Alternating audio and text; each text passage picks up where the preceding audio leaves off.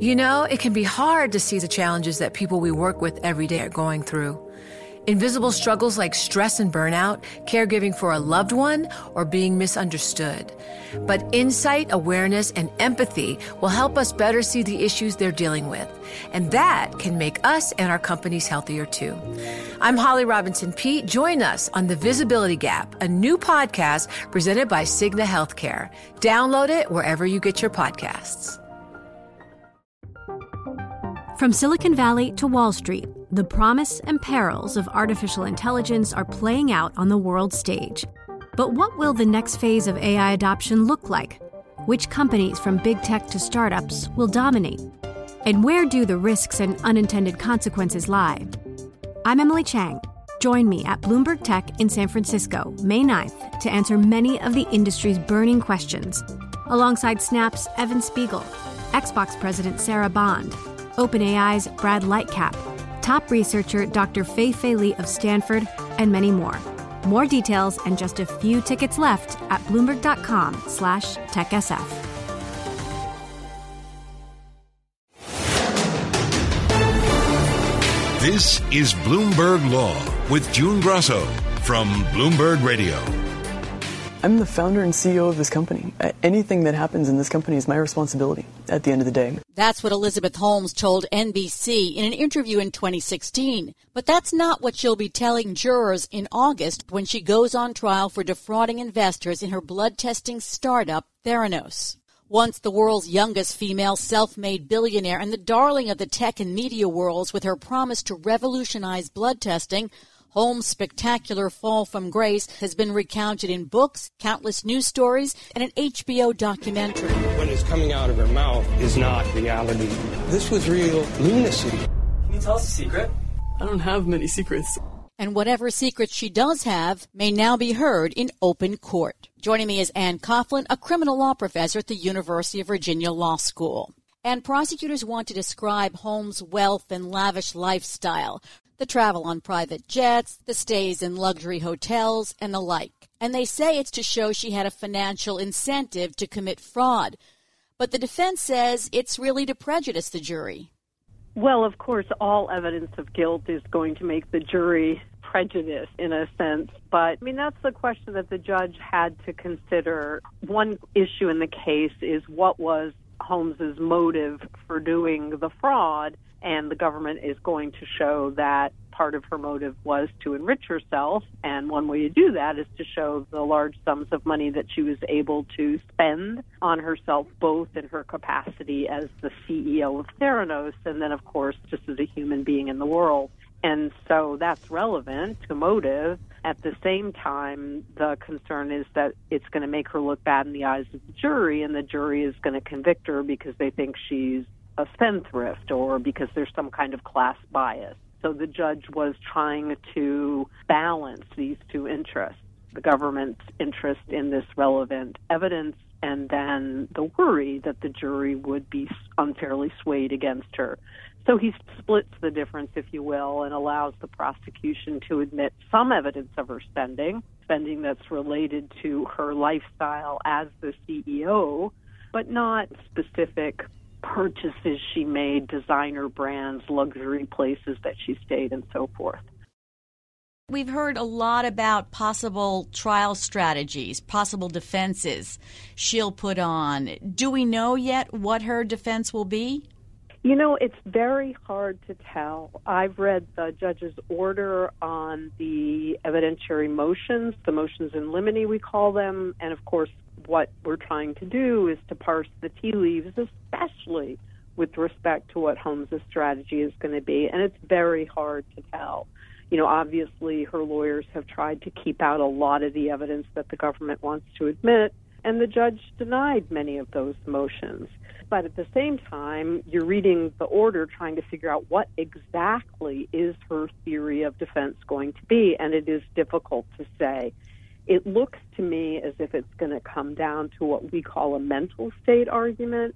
In other words, to convict her for these forms of fraud, the government has to show not merely that she made the false misrepresentations, but that she knew that they were false and that she did it for the purpose of defrauding investors. And so that's, I take it, what we're expecting her theories to revolve around is, yeah, it turns out my equipment didn't work. My blood tests were not accurate. They were not fast. I couldn't do all of the things that I promised. But I thought that I could. I thought that stuff was going to work. I didn't know. My motive was not to defraud people. And it's kind of hard to see what that case is going to look like until we know what her story is. Is she going to try to present that defense by calling mental health experts?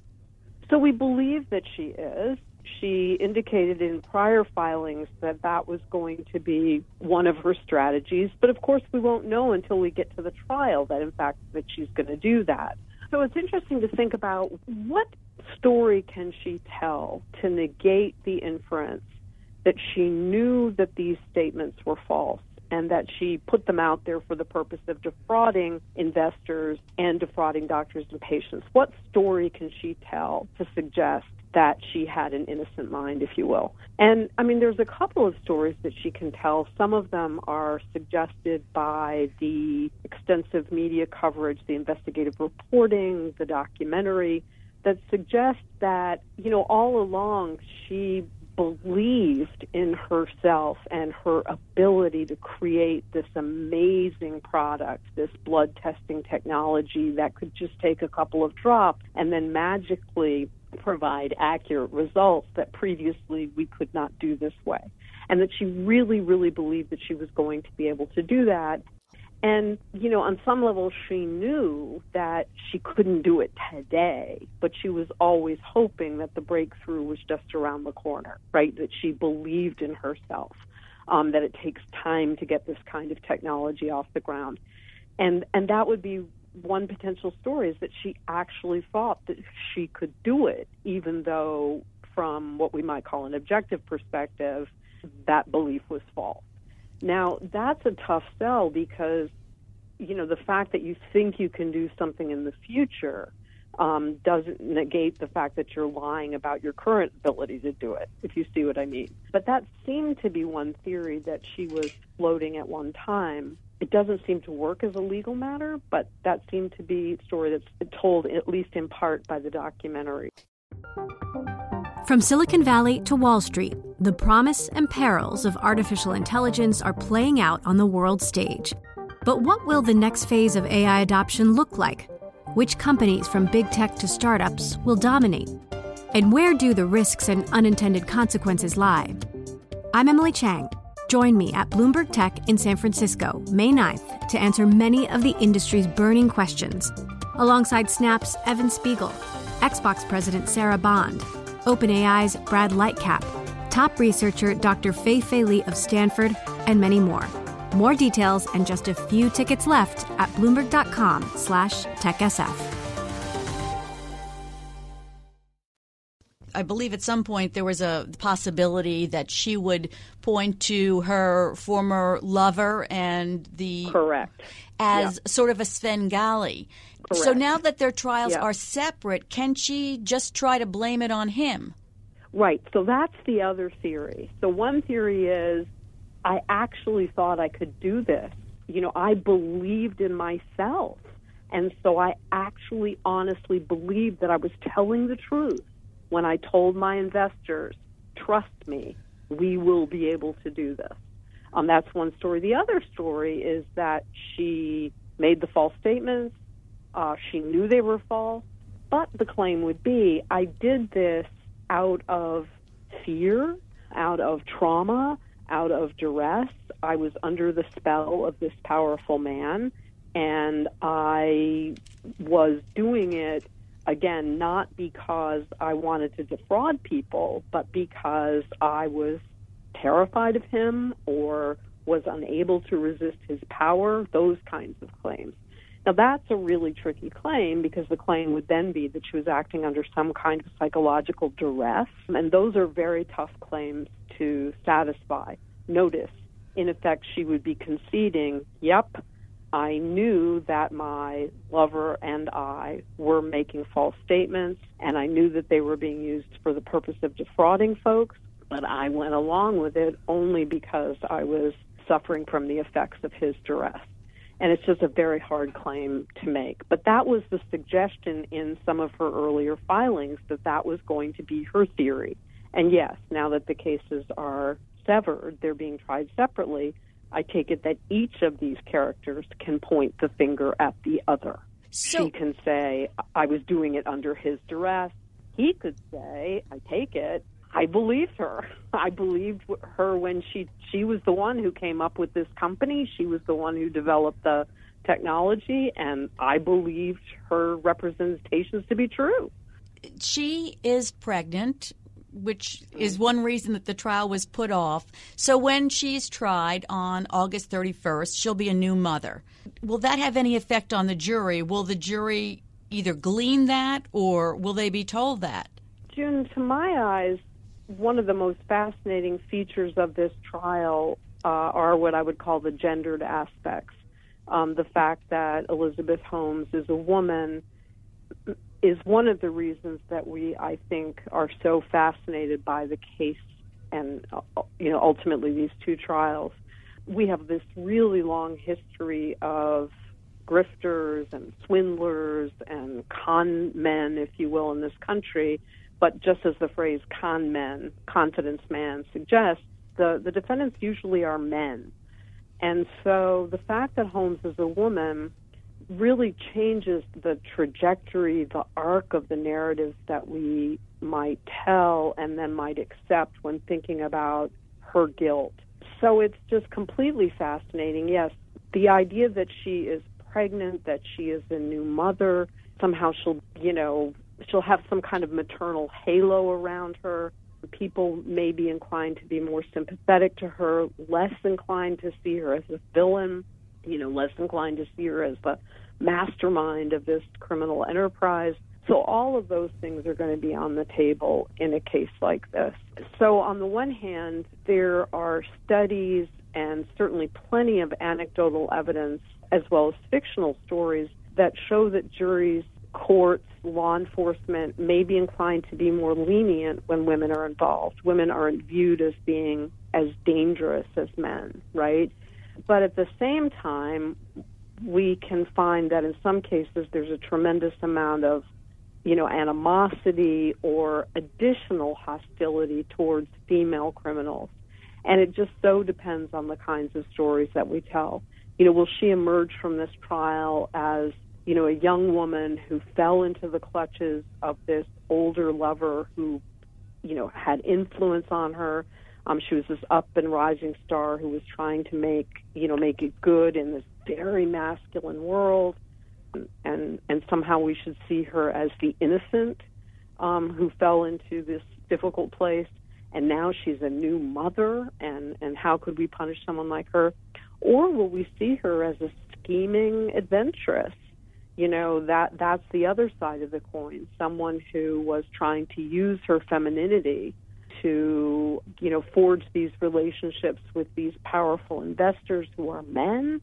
So she's taking advantage of them, not just through the lies that she told about Theranos, but by using her femininity as well as a kind of power over them. So it's really hard to know how the story is going to unfold at trial. But the fact that she's a mother, yes, we revere mothers in this culture, and there may well be a feeling that she doesn't deserve to be punished as badly because she's a mom. On the other hand, people may turn on her and think, wow, you are behaving in a way that contradicts the type of behavior that we expect from women, and especially from mothers. So it's really, really hard to tell. I wonder if she'll take the stand in her own defense. So that's the million-dollar question that I had as well. Thank you so much for raising it. One of the things that will be fascinating about this trial is if there is a trial. So many of the cases, as you know, go off by plea bargains, and that could still happen in this case. But if the case goes to trial, it's potentially going to be a spectacular one. And the big question is, will she take the stand? And from where I sit right now, it's hard to see how she could imagine that she'd prevail without taking the stand. The story that would exonerate her, or the story that would create a reasonable doubt about her guilt and lead a jury to acquit, is going to be a story about her mental state, a story about what she knew, what she thought, what she intended over the course of the years that the government alleges that she was scheming and lying and basically stealing people's money. What was in her mind? And we draw inferences about what's in people's minds from facts, from their conduct, from the money they made, from the spending they did, from the messages they sent at the time, from the meetings they attended. So all of that stuff is going to be a piece of it. But it's really hard to imagine how the case could be successful without her taking the stand. I guess I'm tipping my hand right now and saying that from where I sit, the government's evidence looks overwhelming. Thanks, Anne. That's Professor Ann Coughlin of the University of Virginia Law School. And that's it for this edition of the Bloomberg Law Show. Remember, you can always get the latest legal news on our Bloomberg Law podcast. You can find them on Apple Podcasts, Spotify, and at www.bloomberg.com/podcast/law. I'm June Grosso. Thanks so much for listening. And please tune into the Bloomberg Law Show every weeknight at 10 p.m. Eastern, right here on Bloomberg Radio. The countdown has begun. This May, 1,000 global leaders will gather in Doha for the Qatar Economic Forum powered by Bloomberg, held in conjunction with our official partners, the Qatar Ministry of Commerce and Industry and Media City Qatar, and premier sponsor QNB. Join heads of state, influential ministers, and leading CEOs to make new connections and gain unique insights. Learn more at QatarEconomicForum.com.